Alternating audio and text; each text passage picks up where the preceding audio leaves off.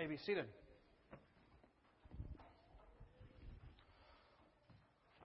Well, I want at this time to welcome you to this gathering of Bangor Baptist Church. If you're visiting with us, I want you to know that our service is a little bit different this morning. We are celebrating the Reformation of God's Church, and we will explain a little bit about that more in just a few minutes. But right now, if you're visiting with us, we do want to welcome you as our guest. At this time, our ushers are going to come. And at the end of the service, we don't expect you to put anything in the offering, but we would like a visitor welcome sheet from you. Also, if you were here as a guest or a member, then we would invite you to take a prayer card if you would like us as a church to be in prayer with you about some request. And you can either put those in the plate as well, or you can drop those off, or rather you can hand those to me on the way out. Also, a couple more announcements for us. Coming up next month is our Thanksgiving dinner. And that is patterned a little bit more off of the New Testament love feast. We don't call it that because that just sounds weird in 21st century, okay? People think you're doing, naughty things, and we don't want to give that idea. But what that simply means is, as a part of our meal, we will be partaking in the Lord's Supper and try and emphasize, even in an even greater way, our community and fellowship as God's people. And so you can sign up for that, so that way we have, hopefully, a balance of all things we would need to truly celebrate Thanksgiving, as it were. But also then, coming up this Friday is our Reformation celebration. Many of you have signed up to help for that. And if I could have about 5 minutes of your time immediately after the morning service, perhaps you've not signed up but you want to help, what I would like to do is kind of go through our plans for that night and kind of hand out the assignments or however you want to view it in terms of the help that you've pledged to give. Okay? And we will be glad for that. Again, this morning we are coming here this morning in a unique way to celebrate the Reformation of God's Church. If you keep up with such things, you'll know that Halloween is now the second largest holiday in the United States, only behind Christmas. And that's coming up this Friday, but it's more than just Free Candy Day. All right? It's also historically on the church calendar Reformation Day. And back on October 31st in 1517, at least in terms of the church, and I would argue in many ways the entire world, history was changed. It all came from a very unlikely source, from a German monk named Martin Luther. Luther was a German monk, again, in the Augustinian order, and he doubted his own salvation a lot. He struggled with it throughout his entire life up to that point. And he was consumed with understanding a God of holiness and how he could at all look on him, a sinner.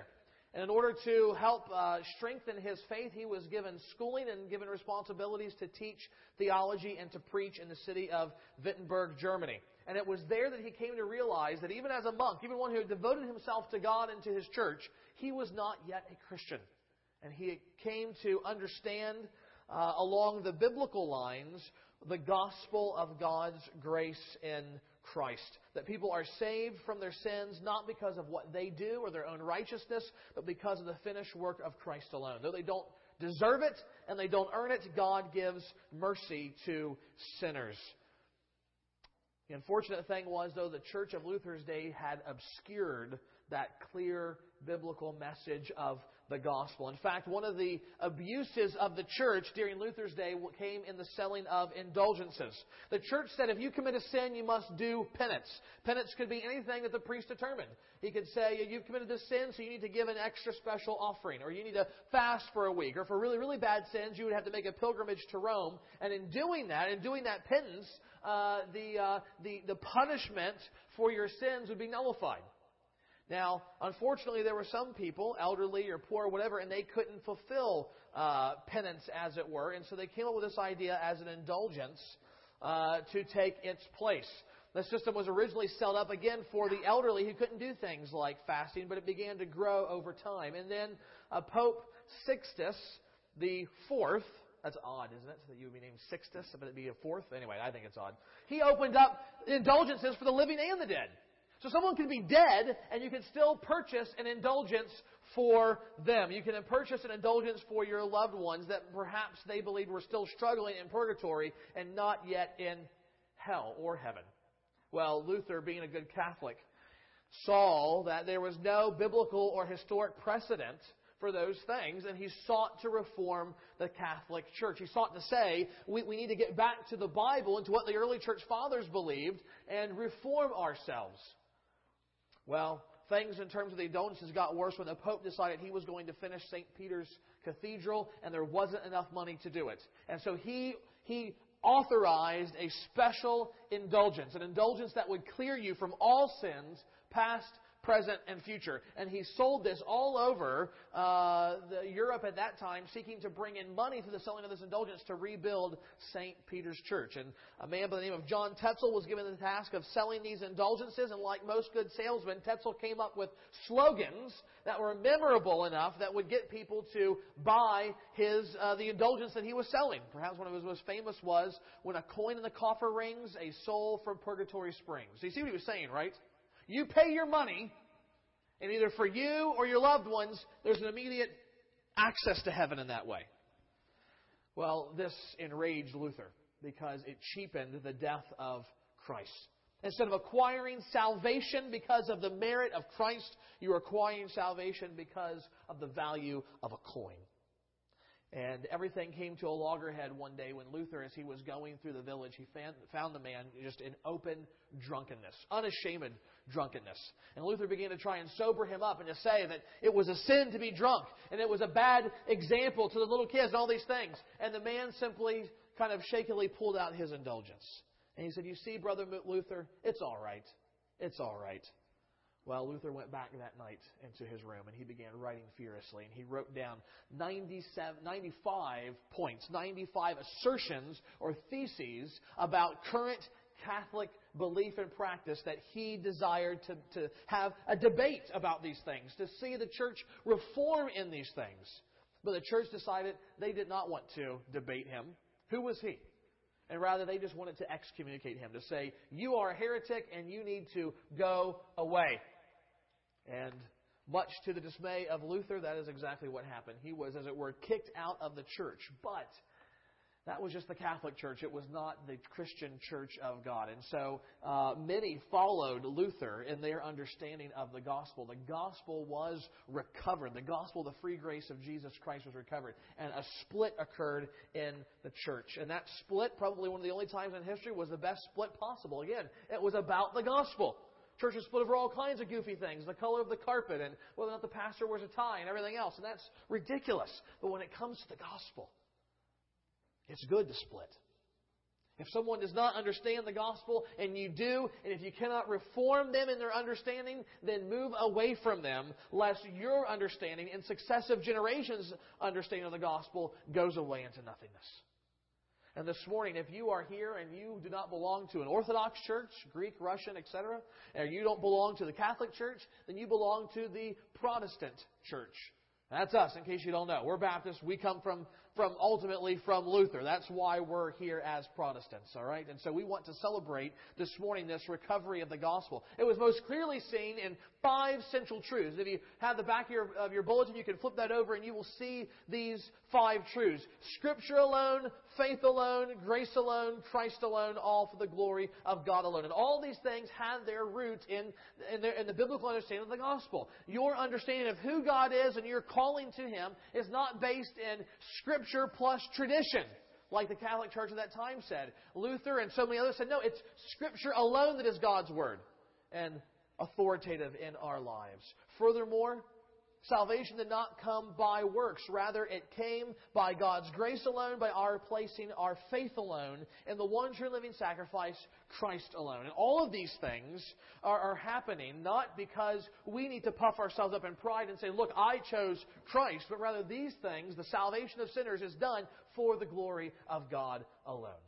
And as we have been working, we're working through these things over the last couple of years as I've been here, we only have one left that we have not covered. We've covered Scripture alone. We've covered for the glory of God alone. We've covered faith alone and grace alone. This morning we come to Christ alone. And that is the truth that I want us to see from the Scriptures this morning. And we want to do so by looking at John chapter 3. So if you have your Bible, I invite you to turn to John chapter 3. And as you're doing that, I want to pause and ask the Lord once more for help in our endeavor. Father, we are thankful for the many men and women who suffered persecution at the hands of the church to allow us to stand here in freedom and worship You. Father, we're especially thankful for the gospel of Jesus Christ that shows us how sinners can be made right with God. And we pray this morning that You would open our minds to John 3, to the work of Christ alone for our salvation. Father, we ask all this in His name and for His sake. Amen. John chapter 3.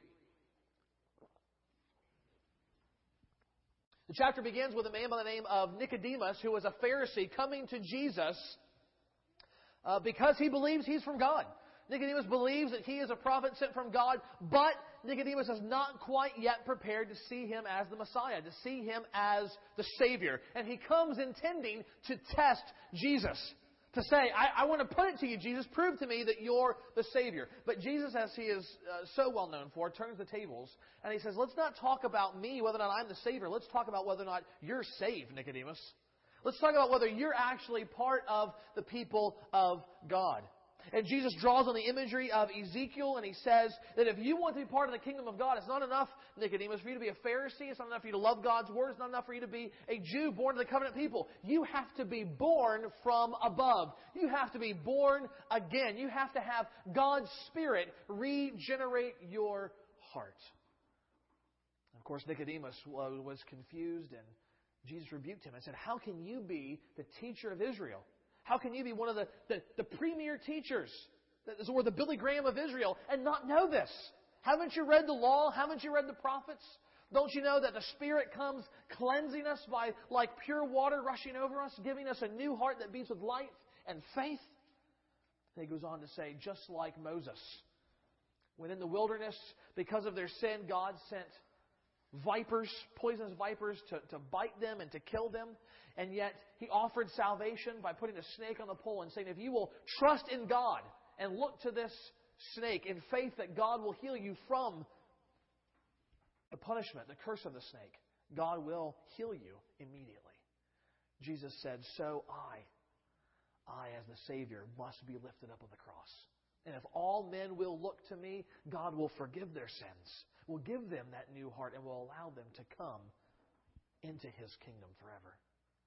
And then John begins in John chapter 3, and some of you will have in your red letter edition, it keeps going in red letters, but I think for a lot of different reasons, what we have here is Jesus stopping talking, and now in verse 16 of chapter 3, John begins to give his commentary on what has just happened in this interaction between Nicodemus and Jesus. And this morning, this is what we want to hear and unpack and see the biblical truth of in Christ alone. The Apostle John writes this, for God so loved the world that He gave His only Son, that whoever believes in Him should not perish but have eternal life. For God did not send His Son into the world to condemn the world, but in order that the world might be saved through Him. Whoever believes in Him is not condemned, but whoever does not believe is condemned already, because he has not believed in the name of the only Son of God. May He bless the reading of His Word. We want to see 4 things here that help us to understand that salvation is found in Christ alone. The first thing I want to see is the basis for salvation in Christ alone. The basis for salvation in Christ alone. John begins with the assertion that God so loved the world that He gave His only Son, that whoever believes in Him should not perish but have eternal life. The fact that anyone would experience the kind of new birth that Jesus talked to Nicodemus about, that they would be saved, it's only made possible by one thing, the love of God. John says it was the love of God that resulted in the Son being sent to be put up on the cross. It was and continues to be God's love that serves as the ultimate basis for salvation. But notice what or whom God loves. John says God loves the world. Now, this is one of the marvelous things about knowing a little Greek. Okay, and I don't mean the guy who owns the restaurant down the corner with the good food. No, I mean the Greek language that this was really originally written in. Okay, when I was younger, I used to think that just simply meant God loved everyone, and that was nice, and that was comforting, and that was encouraging. But that's not what John's getting at here. He uses a very specific word for world that is used also throughout the entire New Testament to mean something very distinctive. And in fact, what we find is that John using this word for world is that there is a heightened sense of the profound love of God in these verses. Later, the Apostle John would write to his first letter to the church in Ephesus, and he would tell Christians, "Do not love the world or the things in the world. For if anyone loves the world, the love of the Father is not in him." James will write, "Do you not know that friendship with the world is enmity with God? Therefore, a Christian is to keep himself unstained from the world." That word for world, cosmos, is used always in a negative sense. The world is never a good place. The world is never a good thing. It's always pictured as bad. So what's so bad about the world? I mean, we're in it, right? What's so bad about it? Didn't God create it? Yes, He did. But the New Testament writers show that the world that is being talked of is not so much a physical place. What they are speaking of is the world in terms of its values, its ways of thinking, its business practices, its culture. In sum, it's what humanity has achieved. The problem is, it is what it has achieved apart from God. It's humanity steeped in sin. Thus, when the New Testament speaks about the world, it speaks about the collective totality of all of humanity in all of its depravity and sinfulness. One scholar says, the world is humanity as it is dominated by the darkness of false loves, false values, and false knowledge. Now, with that in mind, listen again to what John says. God so loved the world that He gave His only Son. John is not just talking about the breadth of God's love. John is talking about the depth of God's love. He is showing us the deep, deep sinfulness that God chooses to love and bring salvation to. So when we hear that verse, God so loved the world, our minds should not immediately go to the pictures that we see from missionary presentations of beautiful children around the world, and our heart breaks and say, surely they've got to know the gospel. No. What our minds should go to are the Hitlers, the Bin Ladens, the Klansmen, the murdering, raping, drug-dealing, hating examples of humanity, and we should fall on our knees in awe and wonder that God would love them, that God would love sinners, that God would love the world to the point that He would send His own Son to die for them. Most of us will never do something so evil as to think of ourselves in that class of people. And you're probably right. Nevertheless, what does the Bible say? But all have fallen short of the glory of God. All have sinned. All human beings stand before God as sinners. All have refused in the sinfulness of their hearts to give God the glory, the honor, and the worship that He deserves and that we were created to give Him. All of us have rebelled against His rule and sought to go our own way in our own wisdom. And as a result, we deserve nothing less than an eternity of death in hell. But God loved the world. God loved sinners. God loved us. And it's that divine love that motivated Him to send His own Son into the world that sinners might be saved. And that brings us to the second thing that we see, and that is the means of salvation in Christ alone. The means of salvation. John says, God so loved the world that He gave His only Son. What does it mean that God gave His only Son? First of all, it means there's no one else like the Son. It is God's one and only, His unique Son. You see, Jesus is not just God's Son. He is God the Son, the second person of the triune Godhead. And just as John tells us in chapter 1, this Son, Jesus Christ, was God in the flesh. He was the perfect self-expression of God in human form. He was both fully God and fully man. It was this Son that God sent into the world. Later, the same John who wrote this, again in his first letter, would say, in this the love of God was made manifest among us, that God sent His only Son into the world, that we might live through Him. In this love that He loved us and sent His Son to be the propitiation for our sins. This is why God sent His Son into the world. That word propitiation means the satisfaction of wrath. So God loved a sinful, depraved world. Generation after generation after generation as a whole would reject God and spit in His face. And what He did was take His one and only Son. He took God, the Son, and sent Him on a mission to take on flesh, to become like us in human form, never losing any of His divinity. and to offer His life as a sacrifice that would atone for the sins of humanity, that would fulfill and satisfy and absorb God's wrath, His just and righteous and holy wrath against the sins of the entire world. And so Paul can write and say that we have peace with God by the blood of the cross. God's love for the world is expressed, the sending of His own Son to take their place and to die for their sins. This is the great exchange. Christ's atoning death in the place of sinners. I was reading a couple weeks ago of an incident that took place during World War II. A man by the name of Captain Tony Summerall was piloting a B-52 on a Pathfinder mission in which the radio operator would, on cue, drop a phosphorus smoke bomb down as a visual cue for the other bombers to line up in formation and begin their bombing run. Now, on this particular mission, Staff Sergeant Henry Irwin was the radio operator, and it was his responsibility to get out the phosphorus bomb, to load it into the chute, to arm it, and then on command to pull the switch that would launch this thing down. And it would explode underneath, causing a massive amount of smoke that all the other bombers could see and visually cue in and go for their mission. Irwin was a quiet Southern man who always had a smile on his face and was said to be liked by all of his fellow crewmen. On this particular day, Irwin did everything he was supposed to, triggering the small bomb, loading it into the chute, but then there was a malfunction. The bomb went off prematurely in the tube. It shot back into the cabin, bouncing off Irwin's face, searing off his ear, and blinding his eyes.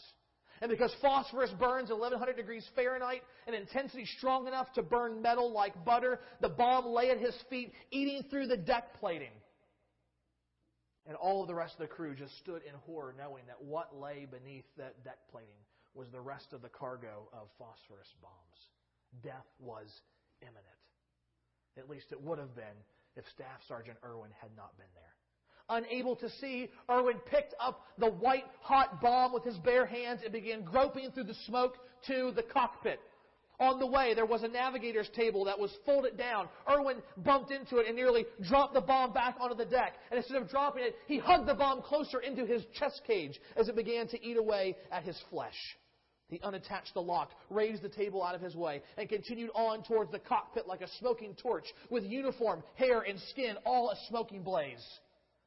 It was at this point that Captain Summerall had to open a window to empty out the smoke, which was quickly filling the plane and causing him to lose control. He didn't know what was happening. He couldn't see Irwin as he entered the cockpit, but then he heard Irwin's familiar, steady voice. "Pardon me, sir," he said, as he reached across the window and threw the blazing bomb out of the plane before collapsing onto the floor, saving the rest of the crew.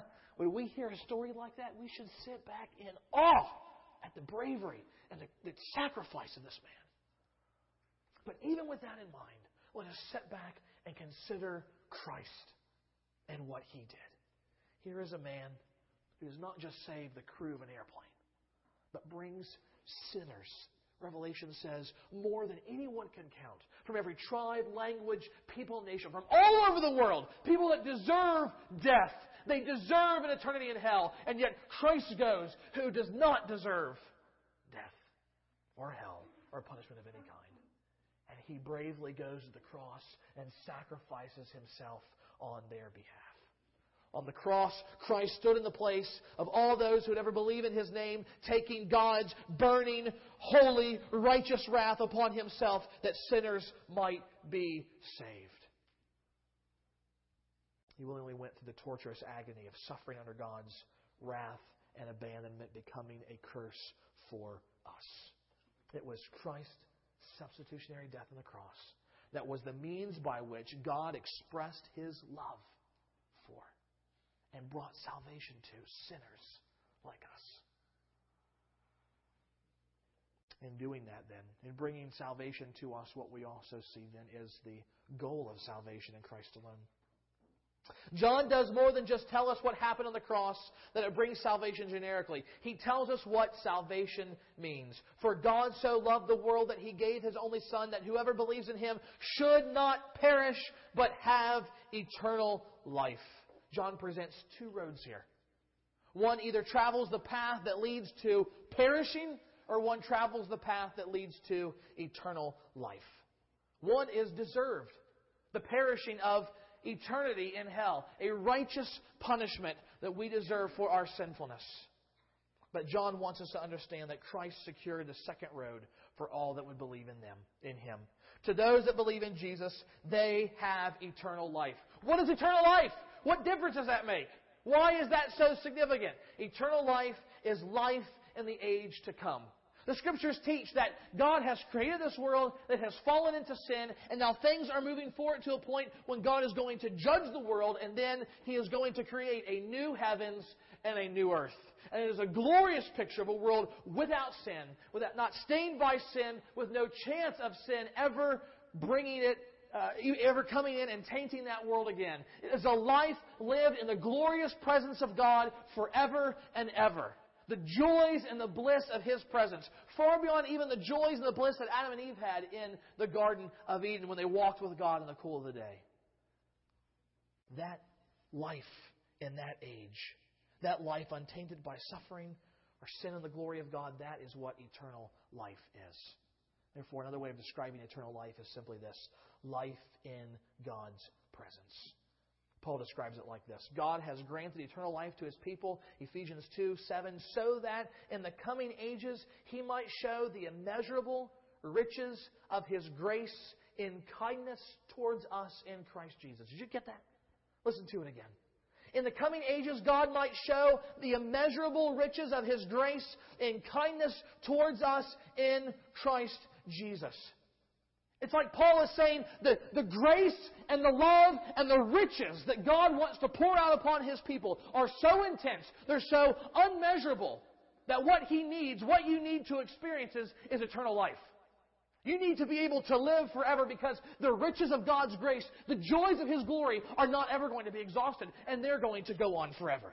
And so if God wants to pour out His love upon you in its fullness, then you need eternal life. You need to be able to live from this point on forever and ever. And so the blessings and the encouragements and the unmitigated joy that is ours in Christ will be poured out perfectly in heaven. Now I want you to know something, folks. It gets better than that, though.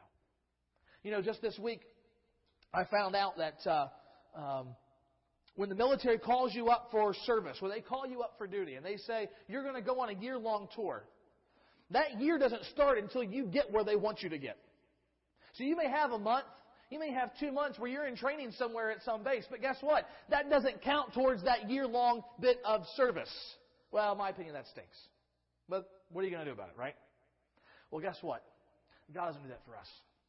He doesn't just say, get saved and one day you're going to have eternal life. No, it doesn't work that way. God says, the moment you believe, I give you life.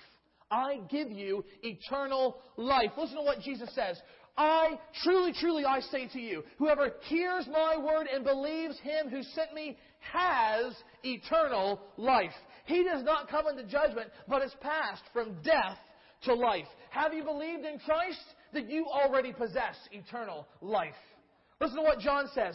This is the testimony that God gave us eternal life, and this life is in His Son. Whoever has the Son has life. Whoever does not have the Son does not have life. I write these things to you who believe in the name of the Son of God, that you may know you have eternal life. Though the fullness and the perfection of our life in God's presence will be manifested in the new heavens and the new earth, that life has already begun now to those that have trusted in Christ.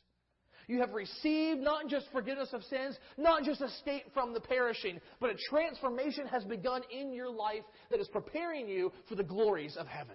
Eternal life is even now yours. And so then the last thing that we need to see is our response to salvation in Christ alone. What is the response that we should have to salvation in Christ alone? For God did not send His Son into the world, John says in verse 17, to condemn the world, but in order that the world might be saved through Him. Whoever believes in Him is not condemned, but whoever does not believe is condemned already because he has not believed in the name of the only Son of God. Not everyone's going to be saved. We're not going to see everyone in heaven.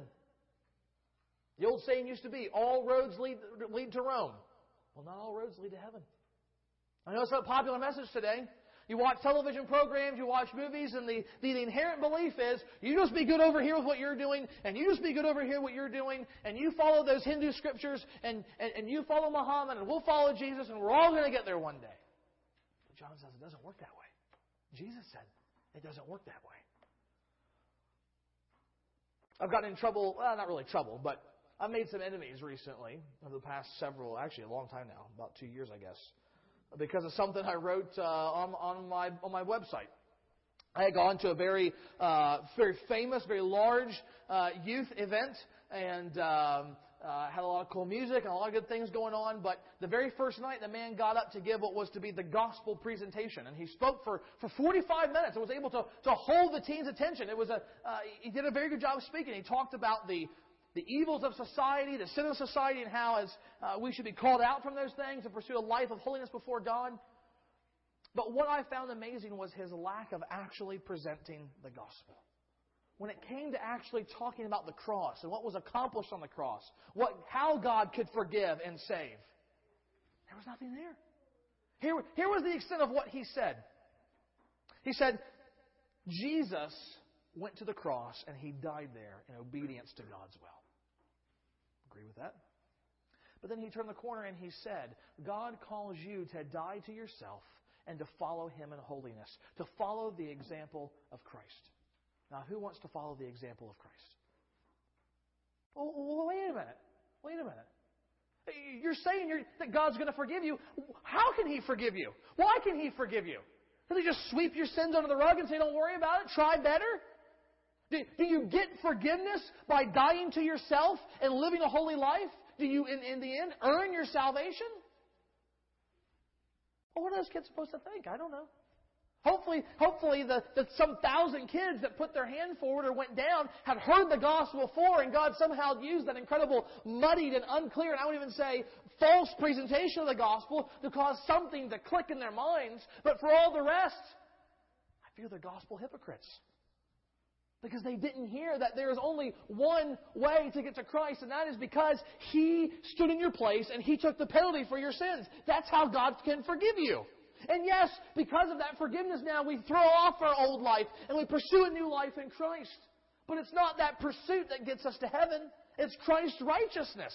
It's His goodness that is credited to us that gets us to heaven.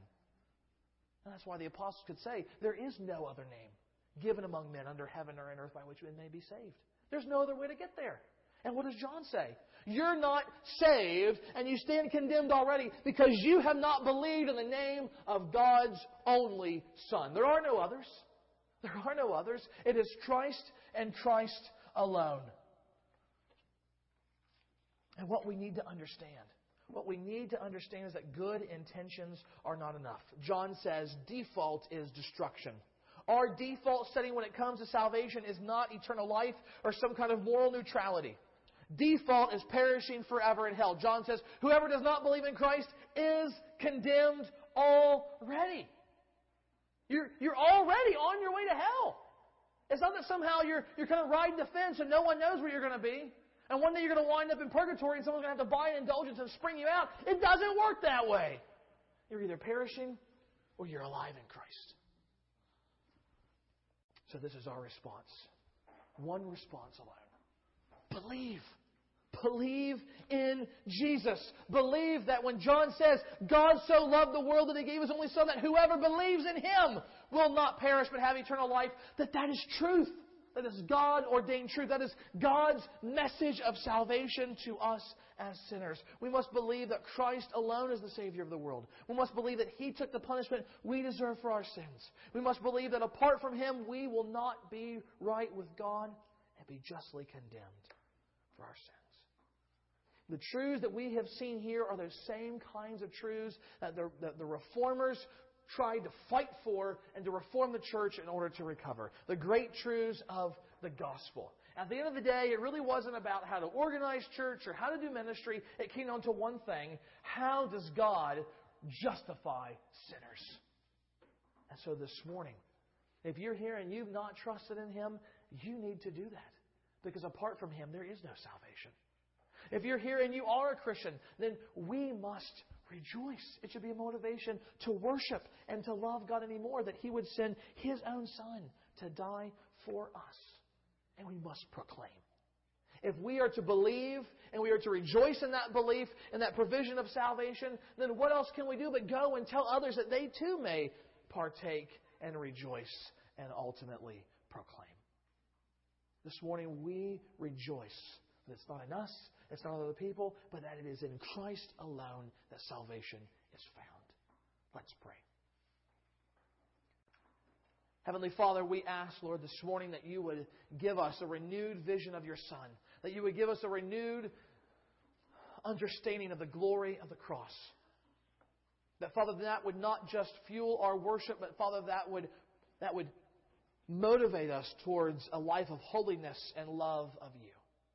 And, Father, I pray this morning that as mighty a work You did through those men so many years ago, that, Father, we not get hung up on worshiping them, but, Father, we get hung up on worshiping the God that they served. Father, we pray this morning that as we continue to sing Your praise and worship at Your table, Father, You would be with us.